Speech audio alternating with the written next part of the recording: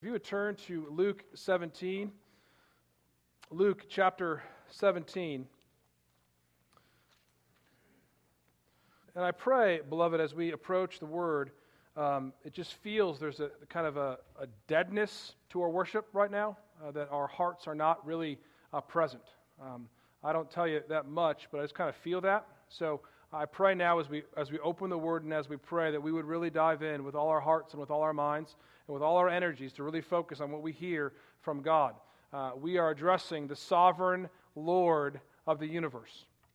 He is not to be approached lightly, but with reverence and power. So we need to have our worship fixed with His Spirit. So I pray now as we hear God's holy word that we would be changed by it. Hear God's word, Luke chapter 17, starting in the first verse all the way through verse 10. And he said to his disciples, "Temptations to sin are sure to come, but woe to the one through whom they come. It would be better for him if a millstone were hung around his neck and he were cast into the sea, that he should cause one of these little ones to sin. Pay attention to yourselves. If your brother sins, rebuke him. And if he repents, forgive him. And if he sins against you 7 times in the day and turns to you 7 times saying, 'I repent,' you must forgive him." The apostles said to the Lord, "Increase our faith." And the Lord said, "If you had faith like a grain of mustard seed, you should say to the mulberry tree, 'Be uprooted and planted in the sea,' and it would obey you. Will any of you who has a servant plowing or keeping sheep say to him when he has come into the field, 'Come at once and recline at the table'? Will he not rather say to him, 'Prepare supper for me and dress properly and serve me while I eat and drink, and afterward you will eat and drink'? Does he thank the servant because he did what he was commanded? So you also, when you have done all that you were commanded, say, 'We are unworthy servants. We have only done what was our duty.'" Let's pray. God, you are deserving of all our praise. You are deserving of all our worship. You are deserving of all glory. God, you are slow to anger and abounding in steadfast love. So God, as we approach your holy throne, we want to do so with reverence. And yet so often, God, we are fixed upon ourselves. God, we are fixed upon our own sins. So God, we ask that you would forgive us of the sins of this day, the sins of this past week. We confess them freely to you. God, how we have focused too much on ourselves, too much on our own comforts and not on the needs of those around us. God, we ask that you would fix our attention to the glory of God in the face of Christ Jesus our Lord, that we would see that we have been totally and freely forgiven of our sins. And God, we pray that you would help us forgive those who have sinned against us, God. That you would work your Spirit in the hearts of your people, that we would have a spirit of forgiveness and grace come upon us. God, you are so good to us. Father, we lift up those in our congregation who are sick, the various brothers and sisters struggling from cancer and various health needs. God, we pray for those who are struggling with depression, Father, who are discouraged. We pray that you would meet them with your grace, that you would show them that you will never leave them nor forsake them, and that you love them in the face of Christ. God, we pray for the nations. We pray specifically this morning for our Iraqi brothers and sisters, God, who are being systematically exterminated, Father, by the ISIS. God, we pray that you would give them strength, God, that they would not abandon you. God, when they feel that they have been forsaken, God, when they cry out, my God, why have you forsaken us?" That they would look upon Jesus, who was forsaken, and they would rejoice insofar as they share in the sufferings of Christ, God, that they were created for a better world, a world that will never be shaken. Dear God, I pray that you would be with them, that you would strengthen them. God, we do pray for peace in that land. God, we pray that you would show your might. So many times we read in the Scripture, you say, "For the sake of my name, I will act. For the sake of my glory, I will act." So God, for the sake of your name and your glory, we pray that you would act in the Middle East. Show your sovereign power, that the nations would step back and say, "Do you see how great our God is?" God, I pray that you would do that you would bring your wrath to bear on those doing evil, and you would bring your righteousness to bear on your people. God, we pray also for our community across this city who are going to hear the gospel this morning. We pray for Tom Tucker at Sisk Memorial Baptist Church this morning. We pray that as he steps to the pulpit and preaches, God, that he preaches the pure gospel. God, that the people are changed by the preaching of the word, by the power of your Holy Spirit. God, we pray now for our own hearts as we approach your word. God, we pray for your Spirit to speak to us, God. God, we come desperate for you, desperate to hear a word from you, God.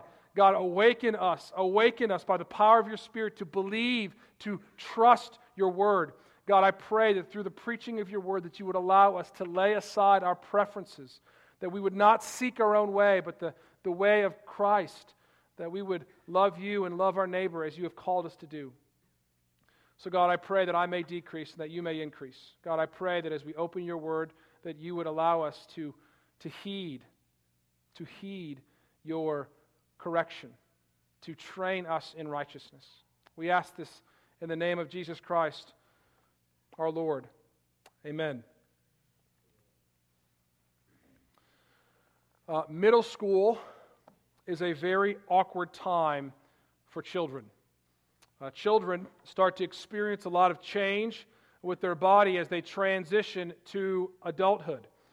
Inevitably, there's always one or two children who are taller than everybody else. They hit their growth spurt early and they tower over their classmates. The challenge of hitting their growth spurt early is that their coordination doesn't always come with their growth. They are tall and encouraged to play sports like volleyball or basketball, but they lack the coordination to be of much good. And I'd say in many ways, believers are like overgrown middle schoolers. Our Christian coordination does not match up to our Christian calling. We have been declared holy, righteous, and perfect in Jesus Christ, and yet we stumble and fall as we try to grow into our new identity in Christ. See, now the best thing about middle school is that it ends. Amen? While the best thing about our growth into our new identities in Christ never end. We will always be growing up to be like Jesus Christ himself. We are alive in Christ, and therefore we will grow. That which is alive will always grow. But we are never called to grow alone. We have been given the gift of the body of Christ, the church, so that we could grow up into Christ. Now, Paul writes to the Ephesians in chapter 4, verses 13 through 15, that gifts were given to the church to help them grow. Listen to what it says. To help them grow until we attain the unity of the faith and of the knowledge of the Son of God, to mature manhood, to the measure of the stature of the fullness of Christ, so we may no longer be children, tossed to and fro by the waves and carried by every wind of doctrine, by human cunning, by craftiness, in deceitful schemes. Rather, speaking the truth in love, we are to grow up in every way to Him who is the head, into Christ, from whom the whole body, joined and held together by every joint with which is equipped, when each part is working properly, makes the body grow so that it builds itself up in love. The goal of the Christian life and the goal of the church is that we would grow up into Him who is the head, into Christ Jesus Himself. Always be growing into Christ. He wants us to grow, and He wants us to grow together. So I should say this. We were planning to look at 3 exhortations from this text, but in my preparation, I got through one. So we're going to break this into a 2-part series, and we're looking at one exhortation. We don't have the PowerPoint, so it's going to be very simple. There's going to be 1 point today. That's right, 1 point for an entire sermon. Let's see if I can finish on time. We want to grow together in love. Grow together in love. Very simple. Look again with me at verses 1 through 4. That's all we're going to look at today. Luke 17, 1 through 4. Now this is on the back. Remember we talked about last week, Jesus speaking about the rich man and Lazarus, about the the consequences for living for ourselves in this life rather than for the sake of others, and the dangers of eternal judgment. The next three little sections don't really have a rhyme or reason, not necessarily connected to the earlier part. They're almost like proverbs because they stand alone. Look at what Jesus says to his disciples now, not to the Pharisees.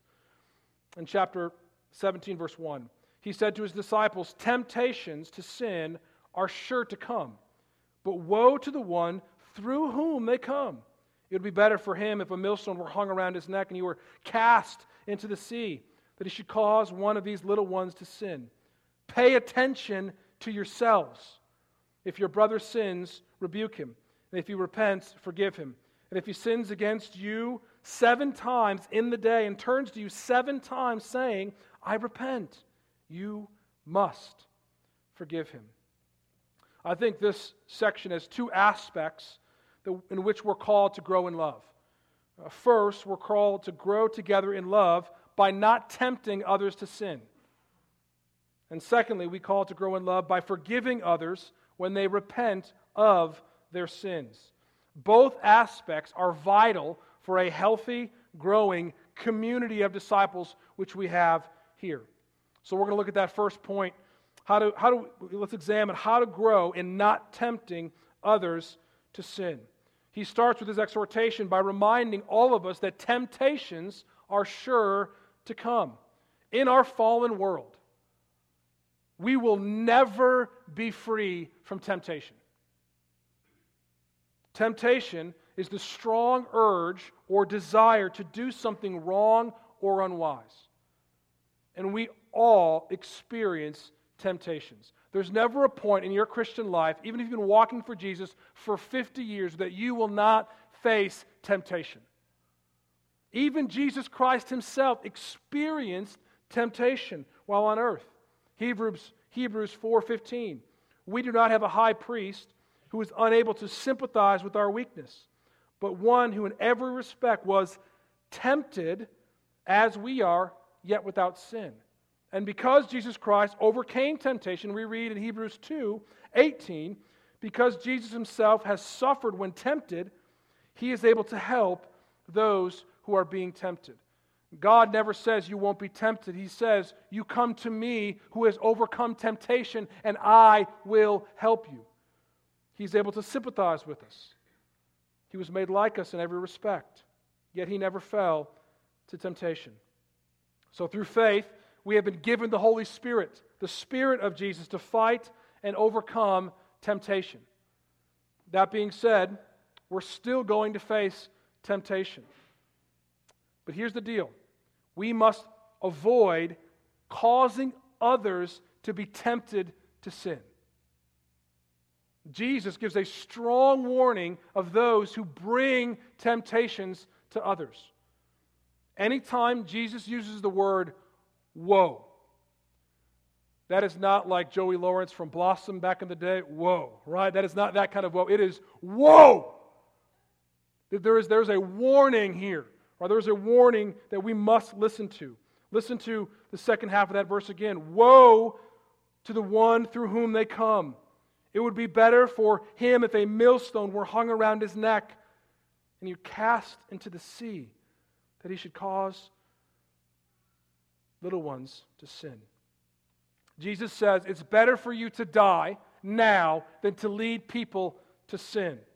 We should not think of these little ones merely as children, but those little ones in God, which include adults. The image is very clear. Death is at stake. It is better for you to die. That's why he says, pay attention to yourselves. It's a very clear exhortation. And this is crucial to the life of the church. Jesus is challenging us to love our neighbors more than ourselves. If we do not pay attention to ourselves, we may be leading others into sin, which hurts both them and us. This is not a light matter. Jesus says there are eternal consequences at hand. Do you see how Jesus just talked about that in the rich man and Lazarus? How you live could bring people to Christ or push them away from Christ. Now, how does that function in the body of Christ? So I think in order to understand what this means to pay attention to ourselves, we should heed a similar exhortation in 1 Timothy 4:16, which says this: "Keep a close watch on yourself and on the teaching. Persist in this, for by so doing you will save both yourself and your hearers." The Holy Spirit encourages us to keep a close watch or to pay attention to two categories: to our teaching, our doctrine, and our way of life, our lifestyle. So I believe you can lead people into temptation by encouraging them to sin by what you believe and by how you live. By what you believe and by how you live. If you believe and teach something contrary to the Scriptures, you are leading people to sin. You are leading people then to defy God. The Scripture says they're able to make us wise unto salvation. But if you don't pay attention to the Word of God, you are becoming ignorant of salvation. See, false teaching always creates false converts, and false converts have false hope in a false Savior. So we must pay careful attention to our doctrine. We must know the Bible. This is why, as long as I'm your pastor, every service that we have is going to be grounded in the Word of God. It's about teaching and instructing from the Word of God so that we can learn and grow from it. Now, if you're here visiting, right, just trying to check out the church, we're glad that you're here. You know, have you ever wondered why Christians love the gospel so much? Why do Christians want to meet 3, 4, 5 times a week to hear about the gospel? The message again and again and again. And I would just say this, for us as Christians, it is quite simply the greatest news ever told. It is the greatest news. We would love to hear it again and again because it is the best. The Bible says that we are dead. We were dead in our trespasses and sins, without hope and without God. Now, we deserve eternal death against our rebellion against the eternal God. Yet while we were still sinners, Jesus died for us. He died for us. Think about that. Jesus died for us. I think about my sin. I think about my struggles, and I realize that my God stepped out of glory and died for me. Don't you love that? Don't you love to hear it again and again and again? It is the greatest news ever heard. Because after He died, He rose again, giving all us hope of a future inheritance, a new life, eternal life, and forgiveness of sins. Now, this good news is only revealed in the Bible. So we must pay attention to our doctrine. Because if we get the wrong good news, the wrong news, it ceases to be good, and it ceases to give people eternal life and forgiveness of sins. There are churches in America that don't teach how people can be saved according to the Bible. There are churches that I'm sure your family members go to, or friends, I use quotes there, who do not teach the Scriptures. This is why Paul implores Timothy, watch your teaching. Watch what you're listening to. You know, one of the things I've been thinking about a lot lately, the excuse I get a lot of people, they don't go to church. Some people say, well, I don't need the church, to be a Christian. I'm just really confused because Paul says this in 2 Timothy 4. He says, I urge you, right, in the presence of God and of Christ Jesus, who is going to judge the living and the dead by His kingdom and His appearing, to preach the Word. If God makes that clear in the New Testament, right, that you should preach the Word in view of God and Jesus Christ is going to judge the living and the dead, don't you think the same thing applies? You should do everything you can to hear that Word? That you should, I charge you, church, in view of God and the Lord Jesus Christ, who is going to judge the living and the dead, by His kingdom and by His appearing, hear the Word. We must hear the Word. Because if we don't, we may not be saved. We may believe in a false hope and a false Savior, and therefore have no salvation. This is why Jesus says it's better for you to die than to teach people false truth. It's a strong rebuke from the Lord Jesus Christ. Now, although doctrine is very important, it is not the only way we can lead people into sin.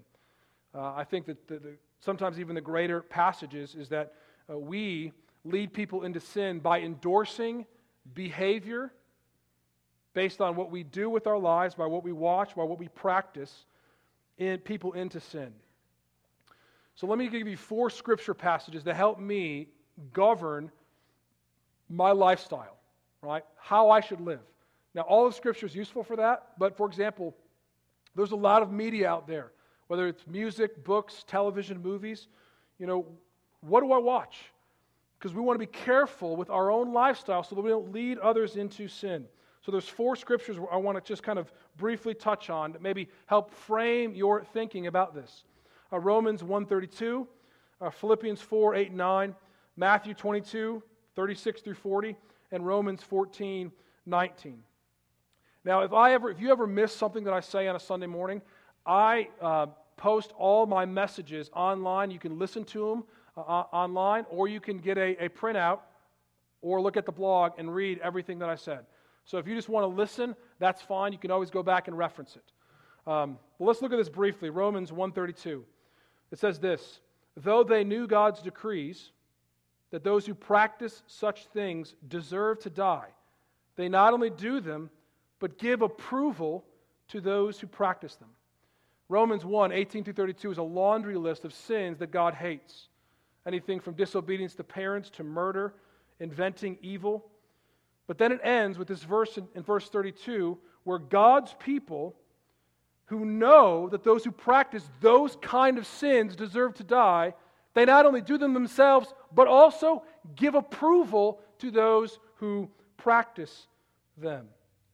So a simple question: do the television shows, movies, books, and social media you consume give approval to what God hates?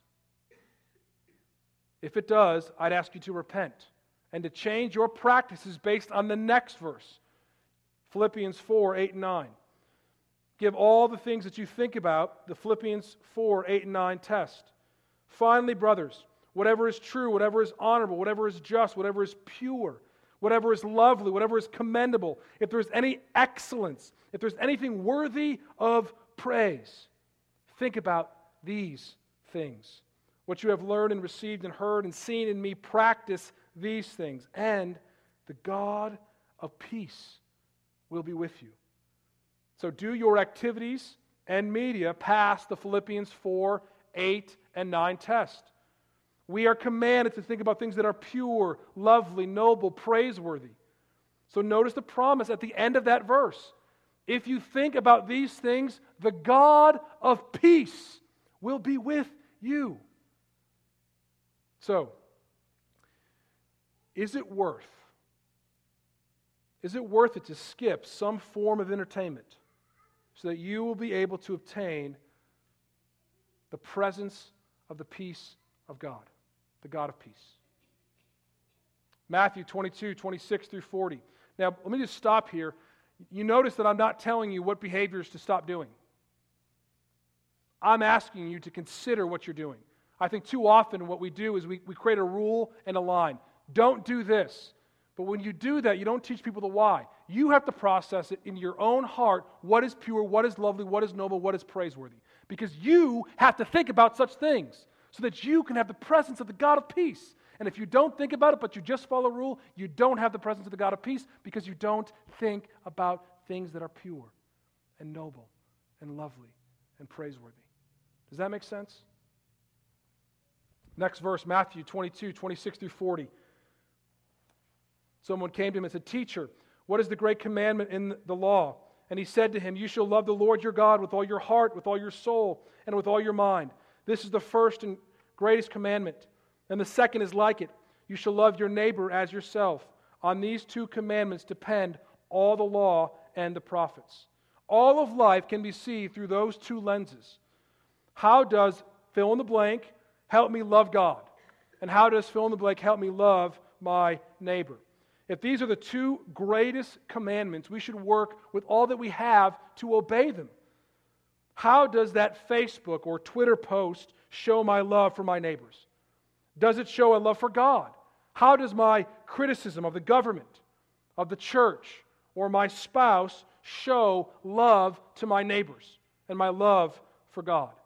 Two simple questions can revolutionize how we live and can protect you from leading others to sin. Is this loving towards God? Is this loving towards God?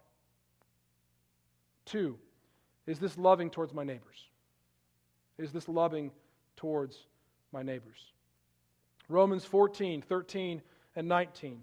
Therefore, let us not pass judgment on one another any longer, but rather decide never to put a stumbling block or hindrance in the way of a brother. So let us pursue what makes for peace and for mutual upbuilding. This is really an application that Paul makes of to love your neighbor. Paul provides the principle that we will choose to lay down my freedoms, the freedoms that I have in Christ, for the sake of my brothers, because I don't want to put a stumbling block or a hindrance in their way, causing them to sin. Now, as Christians, we should desire peace and mutual upbuilding more than anything else, for we are called to be one as Jesus and the Father are one. Unity is not optional.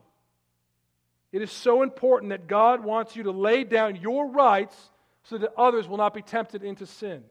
Love does not seek its own way.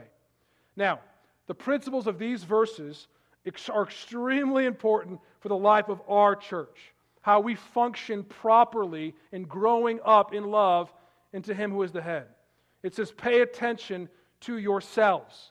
You notice what it says there? It doesn't say, pay attention to your neighbor. What? I have to look at myself first? Pay attention to your doctrine and your way of life, because if you don't, you may lead others into sin. And if you lead others to sin, knowingly or unknowingly, Jesus says it would be better for you if a millstone were hung around your neck and you were cast into the sea. Now, we must grow in love together. Now, here's the challenge for our church. We are a very diverse congregation. We come from different generations and different cultures. There are some who would desire more reverence and more formality in our service in regards to dress and demeanor, while there are others who desire a more informal and casual approach. So the question is, how are we going to grow together in love if we come with all sorts of different preferences and expectations of each other? The key is in Jesus' words. Pay attention to yourselves. Ask, how does my dress love my neighbor? How does the time that I arrive at church love my neighbor? How does the way I greet people love my neighbor? How does the way I feel, how does the way I sing love my neighbor? How does my attitude towards others who do not do what I approve of show my love for my neighbor? As we come together in worship, we have to fight for unity. You know, it is challenging and it is difficult. And if it is going to happen, you know how it's going to happen? By the Spirit of the Lord Jesus Christ. If we have unity, people, different cultures and different generations, it has to be because we believe in the same God, the same Lord, the same Spirit. So as we come together in worship, let's pay attention to ourselves and seek to build others up in Christ through our words and deeds. Amen? The second aspect of love is to forgive those who repent of their sin. To forgive those who repent of their sin. Now we know temptations are going to come and people are going to sin. We have to fight on the front end not to help and lead others to sin, but we also have to fight on the back end and forgive those who sin against us. Look at what it says, the second half of that verse after it says, pay attention to yourself. It says, if your brother sins, rebuke him. And if he repents, forgive him. And if he sins against you 7 times in the day and turns to you 7 times saying, I repent, you must forgive him. There's several principles that we can flesh out in those two verses on the view of forgiveness. First, it is the responsibility of the body of Christ to rebuke those who are in sin. It is the responsibility of the body of Christ to rebuke those who are in sin. It says, if your brother sins, rebuke him. Now in Matthew 18, a very similar exhortation is made, except the difference there is that if your brother sins against you. Here, it's if your brother sins. Rebuking those in sin is an act of love. This is how we grow together in love. Listen to James 5, 19 and 20. My brothers, if anyone among you wanders from the truth and someone brings him back, let him know that whoever brings back a sinner from his wandering into sin, both in doctrine and in life, will save his soul from death and will cover a multitude of sins. Rebuking is an act of love because it can save people from death and destruction. Now, if Jesus tells us to rebuke others in sin, how do we avoid becoming a legalistic, sin policing church? First, we should invite others to rebuke and give us correction. We have to bring people into our life and allow them to speak to my life to rebuke and correct me. Second, we must pay attention to our own sins before we go to our brothers. This is what Jesus says in Luke 6:41 and 42. Why do you see the speck that is in your brother's eye and do not notice the log that is in your own eye? How can you say to your brother, brother, let me take that speck that is in your eye, when you yourself do not see the log that is in your own eye? You hypocrite. First take the log out of your own eye. Then you will see clearly to take out the speck that is in your brother's eye.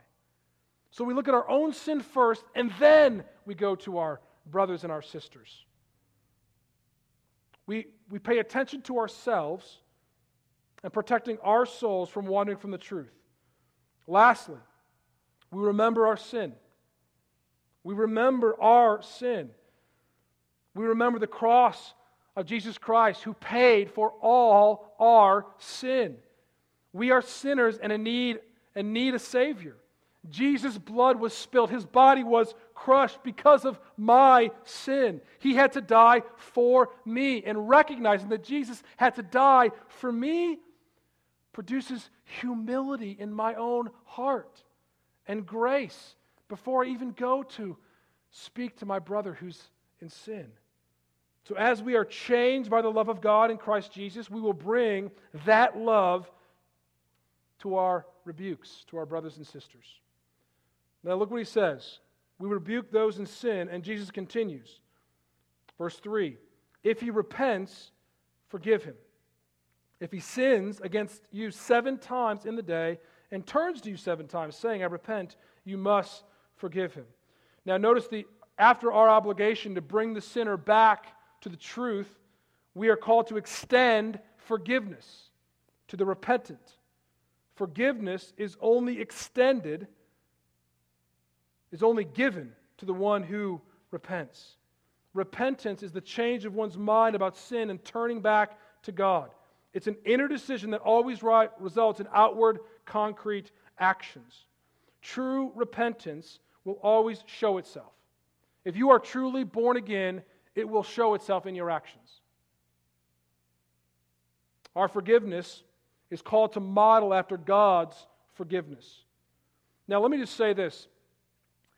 What I'm about to say about forgiveness may sound weird at first, because I think for so long our world has taught a therapeutic guide to forgiveness. Forgiveness has never been about justice, never been about the cross. It's about making us feel better on the inside.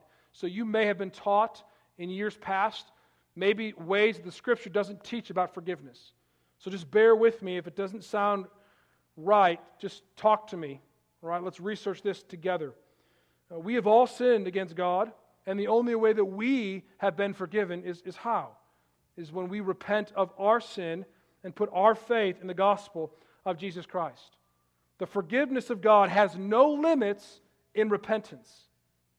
In repentance, our sin is cast as far as the east is from the west. We are completely and totally forgiven on the basis of the death and resurrection of Jesus Christ. Now, when we still sin as believers, it grieves God. It grieves the Holy Spirit. Yet, when we repent, it brings Him great joy and great gladness. God is always ready to forgive. He is standing at the door waiting to open. He's like that father in Luke 15, looking at the hill, waiting, seeing his son far off and running to him. Right? He is always ready to forgive. That should be our heart. As God is always ready to forgive, that should be our heart towards forgiveness. If we have been wronged or sinned against, we have our arms open wide, ready to extend forgiveness. But the text says, if he repents, forgive him. That's the way God works. The problem is, let me just go here, let me read this. I don't want to miss something. We always must be ready to forgive. We can anxiously wait and long to extend forgiveness, but there must be repentance. Our world has confused forgiveness as many have in the church. We cannot offer unconditional forgiveness. Our world thinks that we should give forgiveness without repentance. But God doesn't give forgiveness without repentance. He extends the offer and is ready to forgive. But people must repent in order to have forgiveness. God offers conditional forgiveness on the basis of repentance. We always extend the offer, but people must repent. They must repent and submit to Jesus Christ as Lord and Savior. Because that's how we model the forgiveness of God. Now, we all have an inherent sense of justice. So when people sin against us, our hearts cry out, "Justice! Make this right, God!" And He has given us that justice in the cross. We are able to forgive others when they repent because Jesus Christ has promised to give us justice either by applying His death to the repentant sinner or applying His wrath for eternity in hell. God will give justice. And here's the thing, if you offer unconditional forgiveness, you will cheapen God's justice by giving full forgiveness without repentance. Our hearts must be free from bitterness, free from anger or hatred towards the offending party. Hebrews 12, 14, and 15. Strive for peace with everyone, but for the holiness without which no one will see the Lord. See to it that no one fails to obtain the grace of God, that no root of bitterness springs up and causes trouble, and it may become defiled. God told you to love your enemies and to pray for those who persecute you. We love them by treating them with grace, mercy, and love, and praying for their repentance. If we forgive the sinner without repentance, we are not modeling how God forgives. Then we do not understand God's readiness. But let me say this. If we are embittered and full of hatred, saying that I don't have to extend forgiveness, then we do not understand God's readiness and the forgiveness of the cross of Christ to the sinner. Beloved, we live in a fallen world. Temptation and sin. Temptations are bound to come, and sinners are going to sin. Yet God has called us to grow in love together. This can only happen when we grasp the great love of God in Christ Jesus. The love that I'm speaking about, forgiving those who sin against you, and having this cultivation and living in such a way for the good of our neighbors, only can happen when we grasp the great love of God for us in Christ Jesus. How He gave up everything to redeem us from the darkness in this world. Let's pray.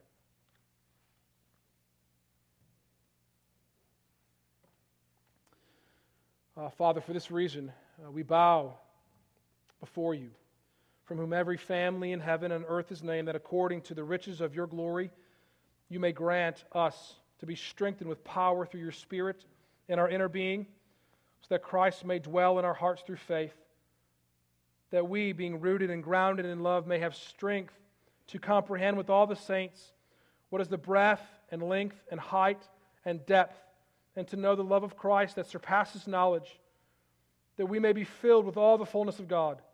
Now to you who is able to do far more abundantly than all we ask or think, according to the power at work within us, to him be the glory in the church and in Christ Jesus throughout all generations, forever and ever. Amen.